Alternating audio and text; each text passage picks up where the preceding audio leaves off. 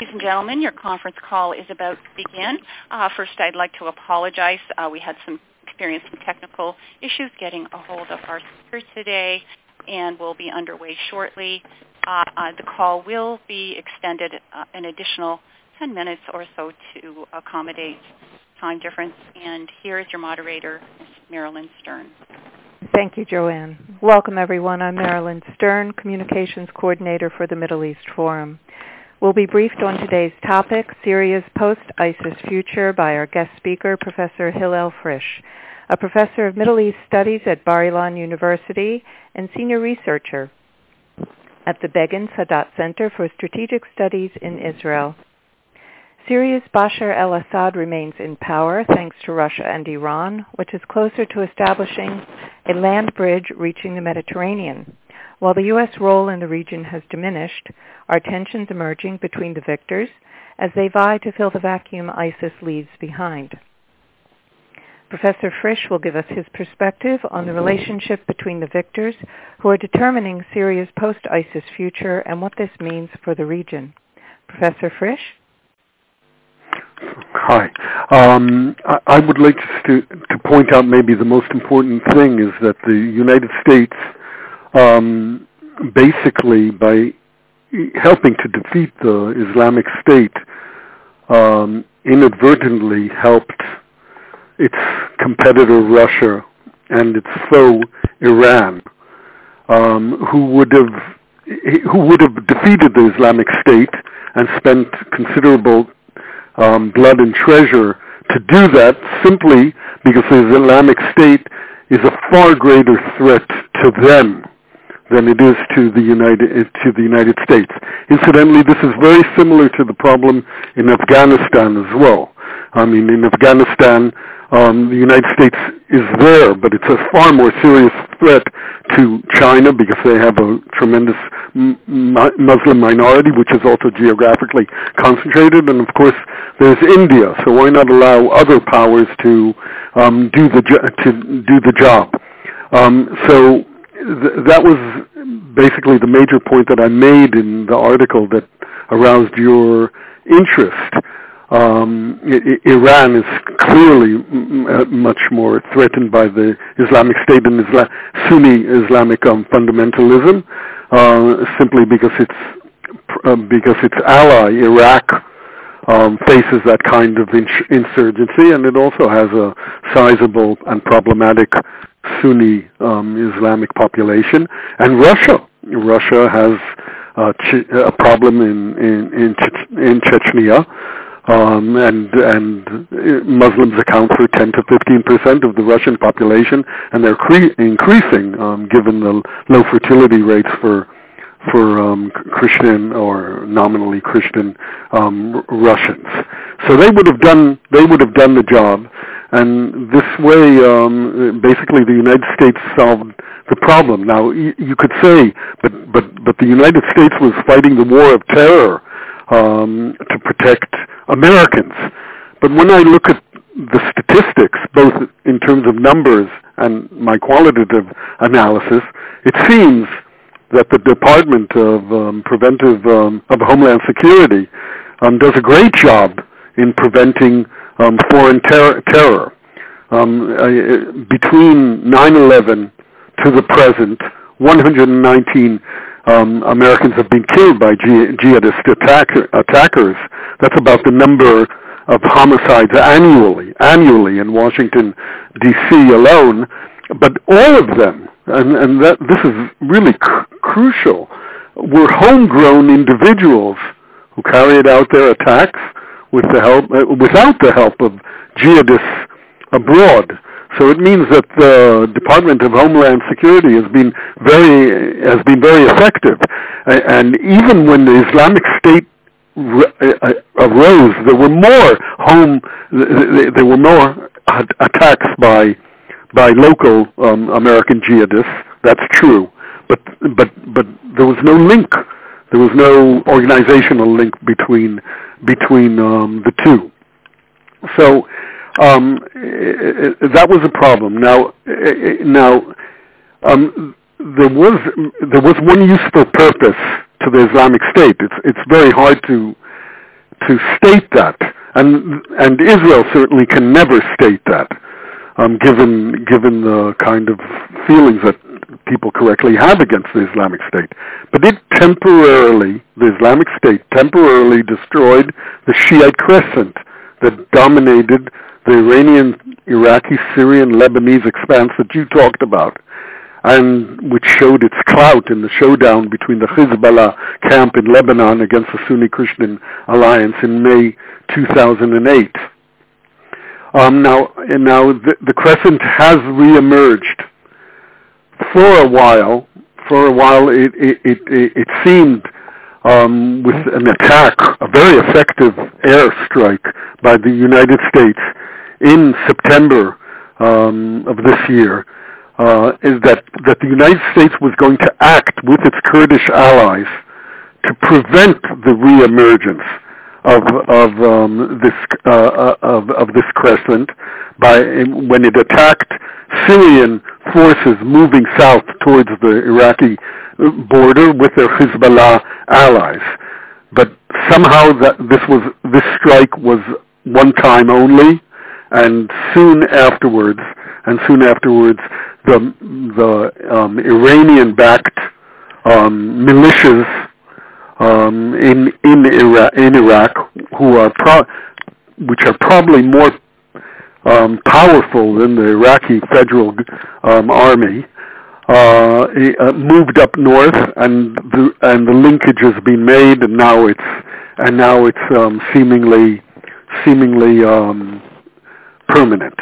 So that crescent, which was temporarily severed by the advances of the Islamic State, is now back as a reality. Now, Syria has not fully recovered.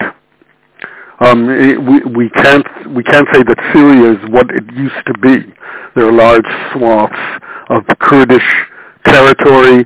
There's a territory, a very geographically strategic territory south of the Turkish border, very close to Latakia, which is the center of Alawite Syrian power, that is dominated by the Turks, where the Turks basically support the remnants of Al-Qaeda, Jabhat al-Nusra fighters under a different name, and I won't name them because it just arouses confusion.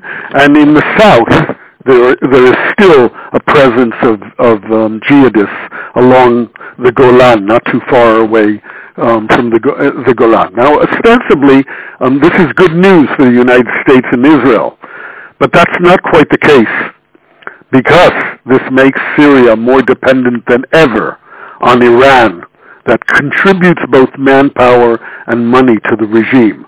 And that's the key difference between Iran and Russia. Russia contributed air power, but that was it. The Iranians are a much more important ally to the Syrian regime.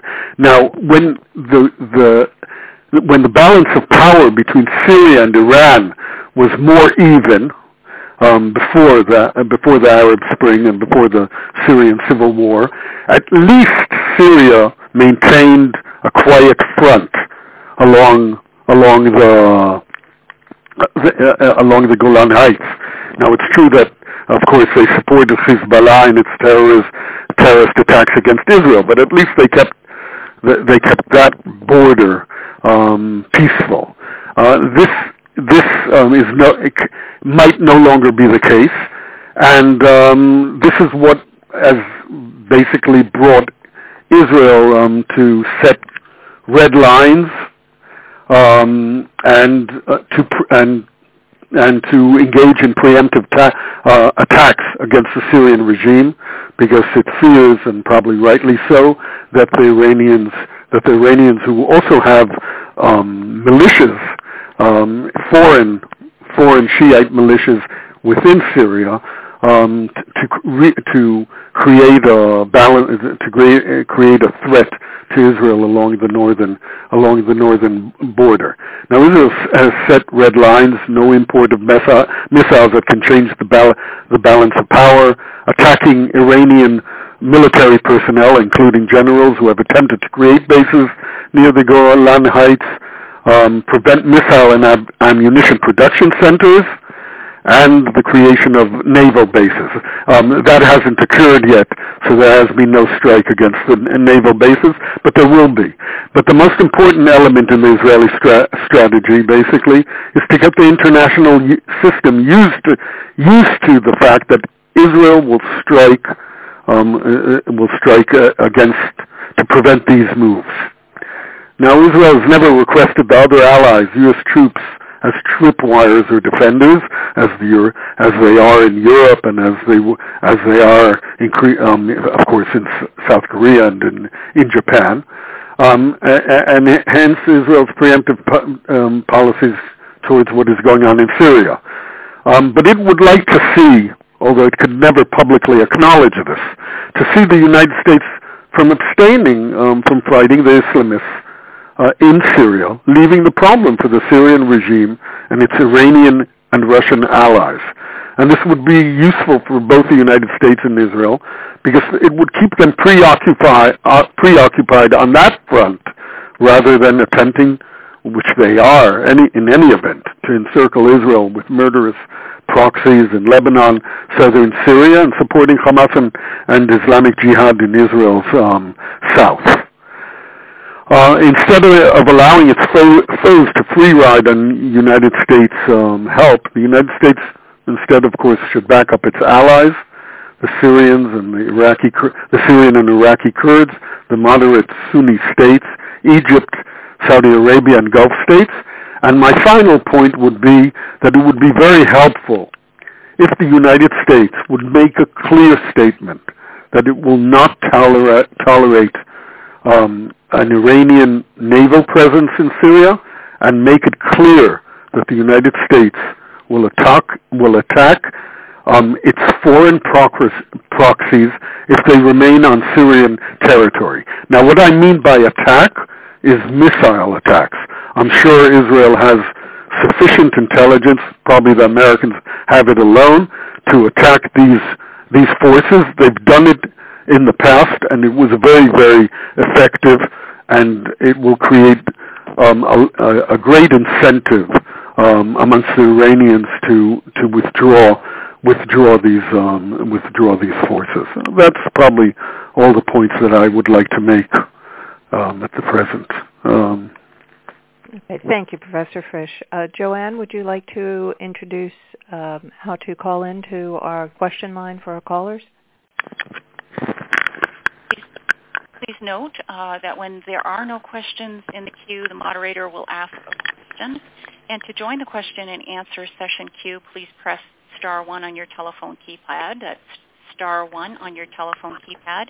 And if you wish to identify yourself when your line has been unmuted, please do so. Please remember, if you have your phone on mute, please take it off mute when you're selected to ask your question. Again, to join the question and answer session queue, press *1 on your telephone keypad.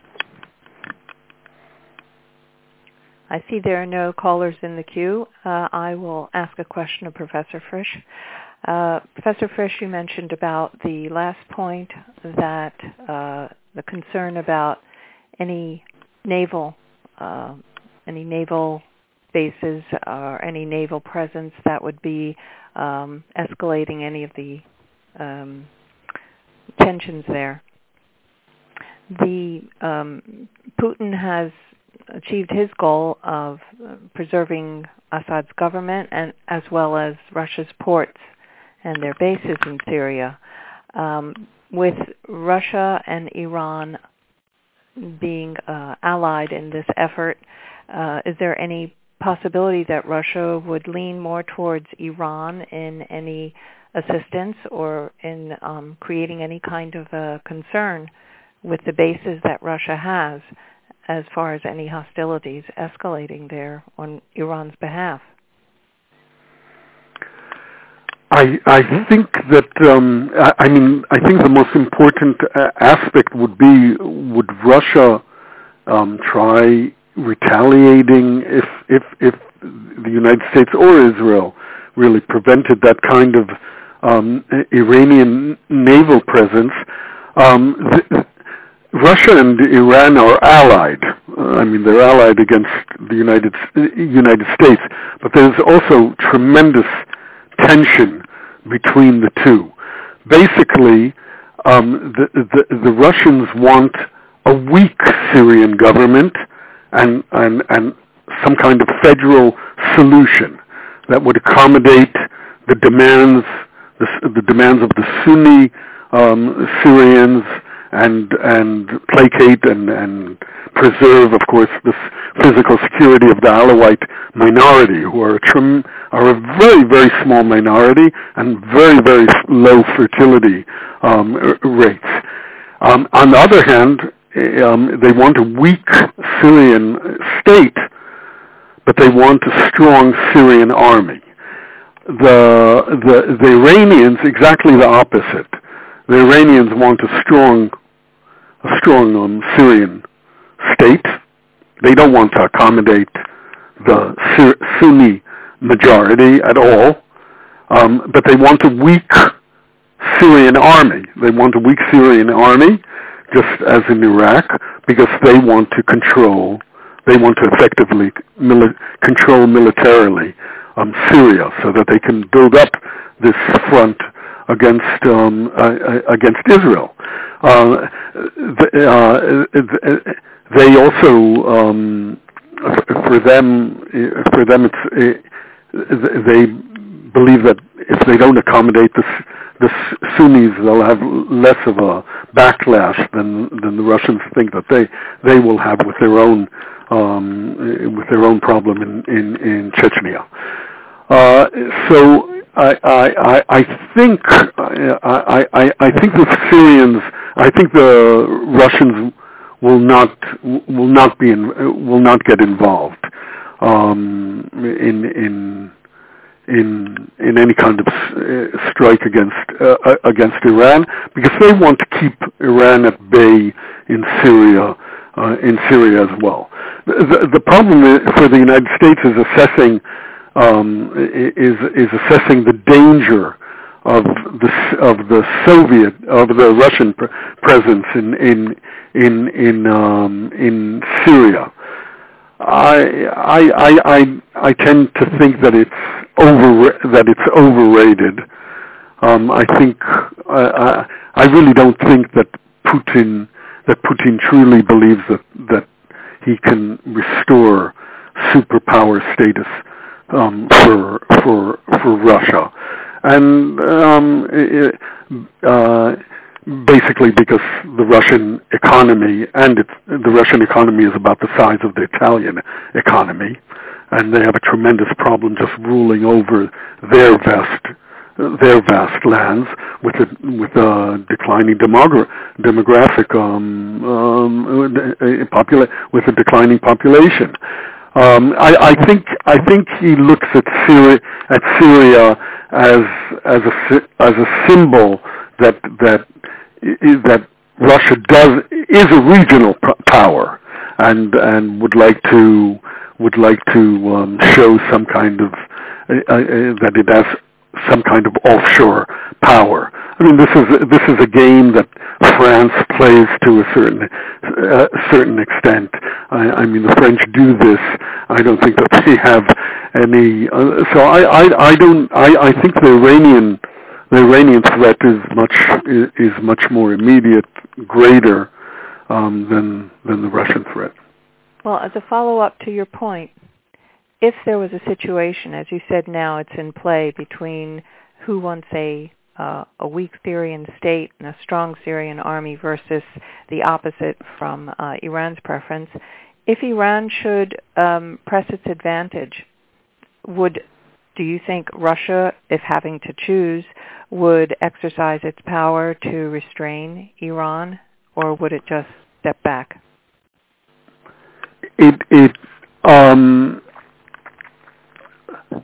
If Iran has disadvantage with its military infiltration into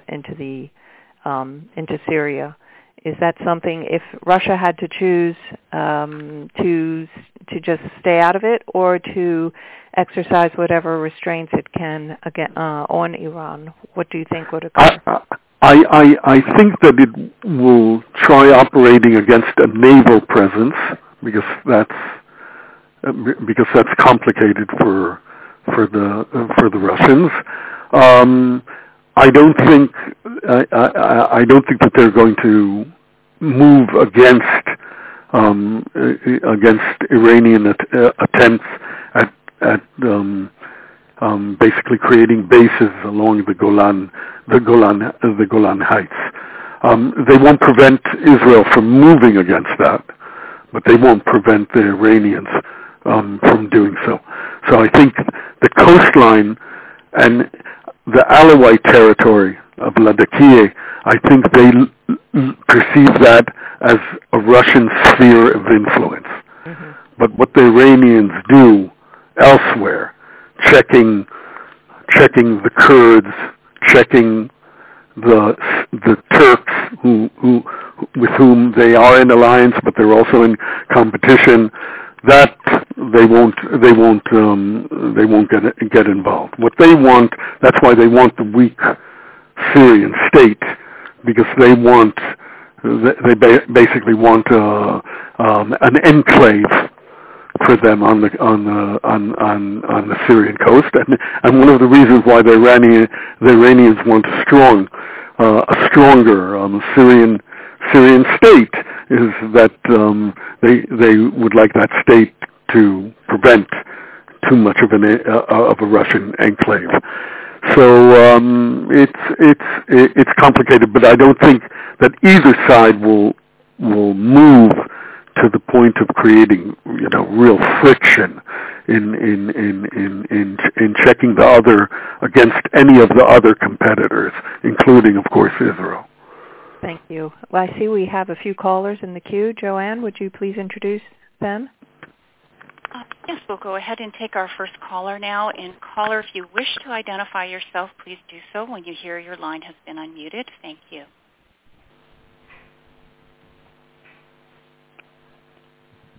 Hello, this is Linda Caro. I wonder if you could describe how Iran's road to the Mediterranean factors into the broader regional picture here. Wow, I'm really not hearing you very well. Could the moderator sort of repeat I'll repeat her question? Yes, she was asking how the road to the Mediterranean from Iran factors into the region and its impact on the region. It would impact in the sense that it would be another threat, considerable threat, to the moderate Sunni states, Egypt, certainly Jordan. It would be perceived as a threat by countries, weak countries like Greece, probably Italy. So there would be opposition to it. But the Egyptians would, by international law, they couldn't really do much about it, preventing the movement of warships from Iran to the naval base, and this would leave probably the only state that would act to prevent that would be Israel, and then there would be a fear that could be a casus belli for a war between Israel and Iran.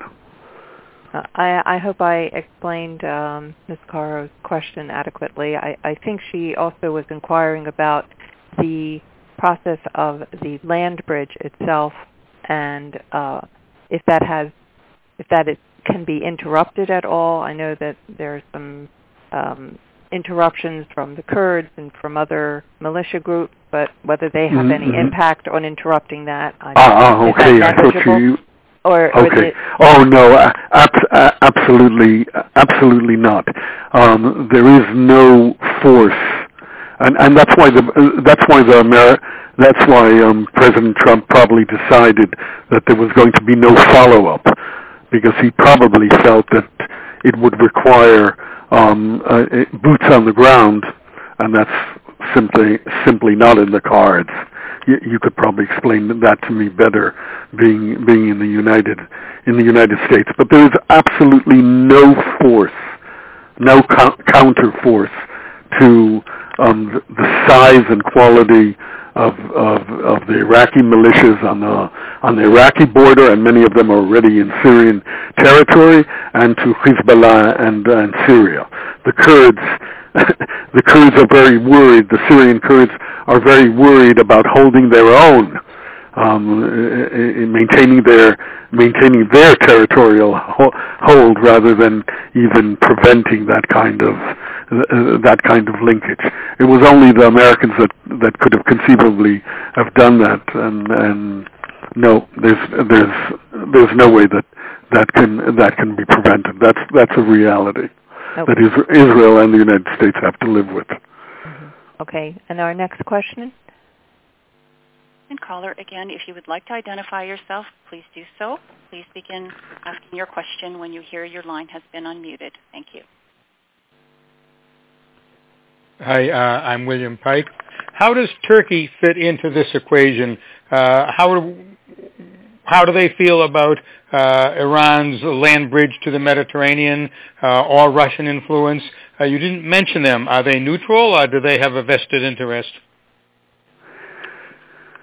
They would, again, they wouldn't want it, but they're not going to do anything to prevent it. The Turkish armed forces basically have to deal with the Kurdish problem in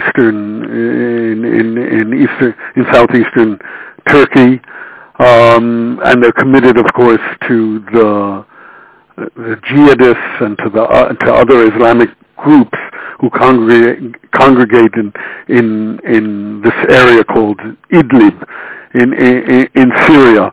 Their navy is pretty weak, and they won't do anything to prevent the Iranians. They wouldn't like it, but they'll do nothing to prevent it. Thank you. Go ahead, Joanne, with our next question. We'll take our next caller now. Go ahead, please. Hi, Professor. My name is Janet Derflinger. I'm kind of taking the discussion in a slightly different direction. Mordecai Kadar wrote that the day that Assad won the Syrian civil war would be the day that the final nail was inserted in the coffin of Europe, because it would mean that the Sunni refugees could never go home, and there would be, pressure for them to emigrate to places like Europe.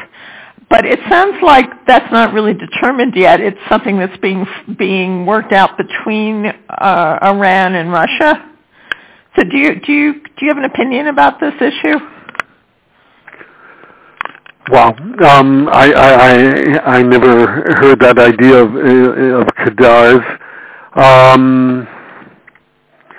I think that the Europeans have the wherewithal to prevent immigration if they really want, and if the numbers would really become gargantuan. Believe me, they have the resources, the know-how, and they would do it.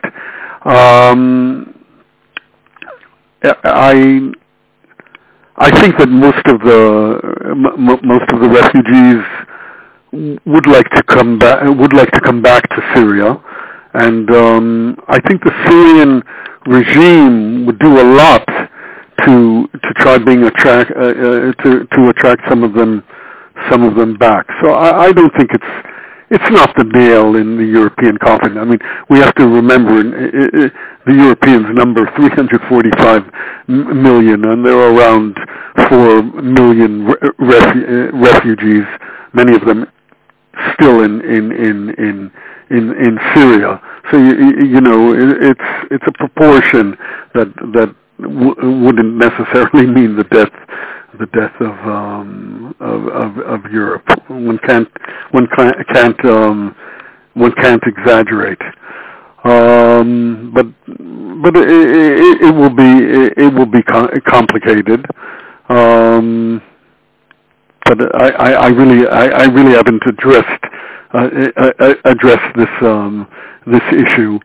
Refugees I mean, the Europeans will do a lot to make it livable, even if they don't return to Syria, to make their lives more or less livable in Lebanon, in Jordan, to prevent that kind of mass emigration. And certainly Jordan is a country that has always accepted refugees in return for subventions and aid and foreign aid. So if the Jordanians will keep their Syrian refugees if there's sufficient aid forthcoming, and I'm sure that the Europeans will dole out from their pockets to prevent another exodus of the type that they saw in 2015 to beginning of 2016. Thank you. Professor Frisch, we have one more caller in the queue as we're approaching 2:40. So, Joanne, please introduce him. Caller, please begin speaking when you hear your line has been identified. Go ahead, please. Hi, this is Robert Lewitt.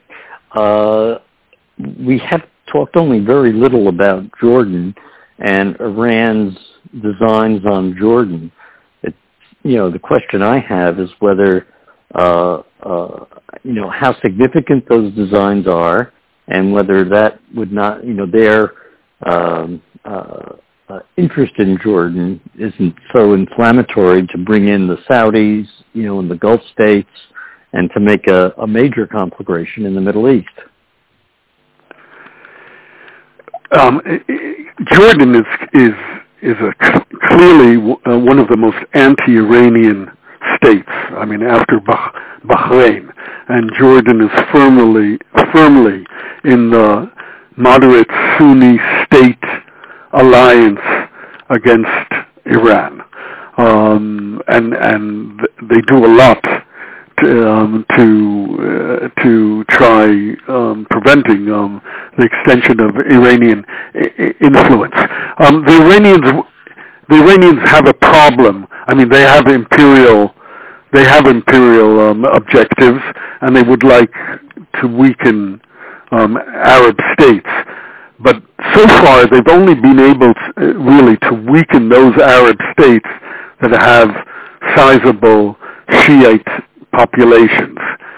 There are no Shiites in Jordan. I mean, there might be a few, hundreds or maybe 1,000 or two, and they most probably keep their Shiism a secret. I mean, but Jordan is a thoroughly Sunni country. I mean, 95 or 96% Sunni. So and basically the Iranians have no ability to deploy force abroad. They can only work through proxies. So I think that Jordan can hold its own against Iran. Basically, the only country in the world that has real capability of deploying forces far away from its border is the United States, and it certainly isn't. It certainly isn't Iran, and Iran has a very low fertility, and they're very, very reluctant to commit their own people to the fight. So they get Shiites from Afghanistan and poor Lebanese Shiites. So I think that Jordan feels threatened, and it'll join forces with Israel to try preventing the reemergence of the emergence of a sort of a Shiite Iranian front along the Golan. But I don't think that Jordan is threatened. I mean, Jordan's Sunni identity is very clear, and the population would be behind the king, at least against Iran. Thank you, Professor Frisch. We've come to the end of our extended time today. The Middle East Forum extends its thanks to Professor Frisch for being so accommodating with our technical difficulties, and to our participants for calling in. This concludes our conference call.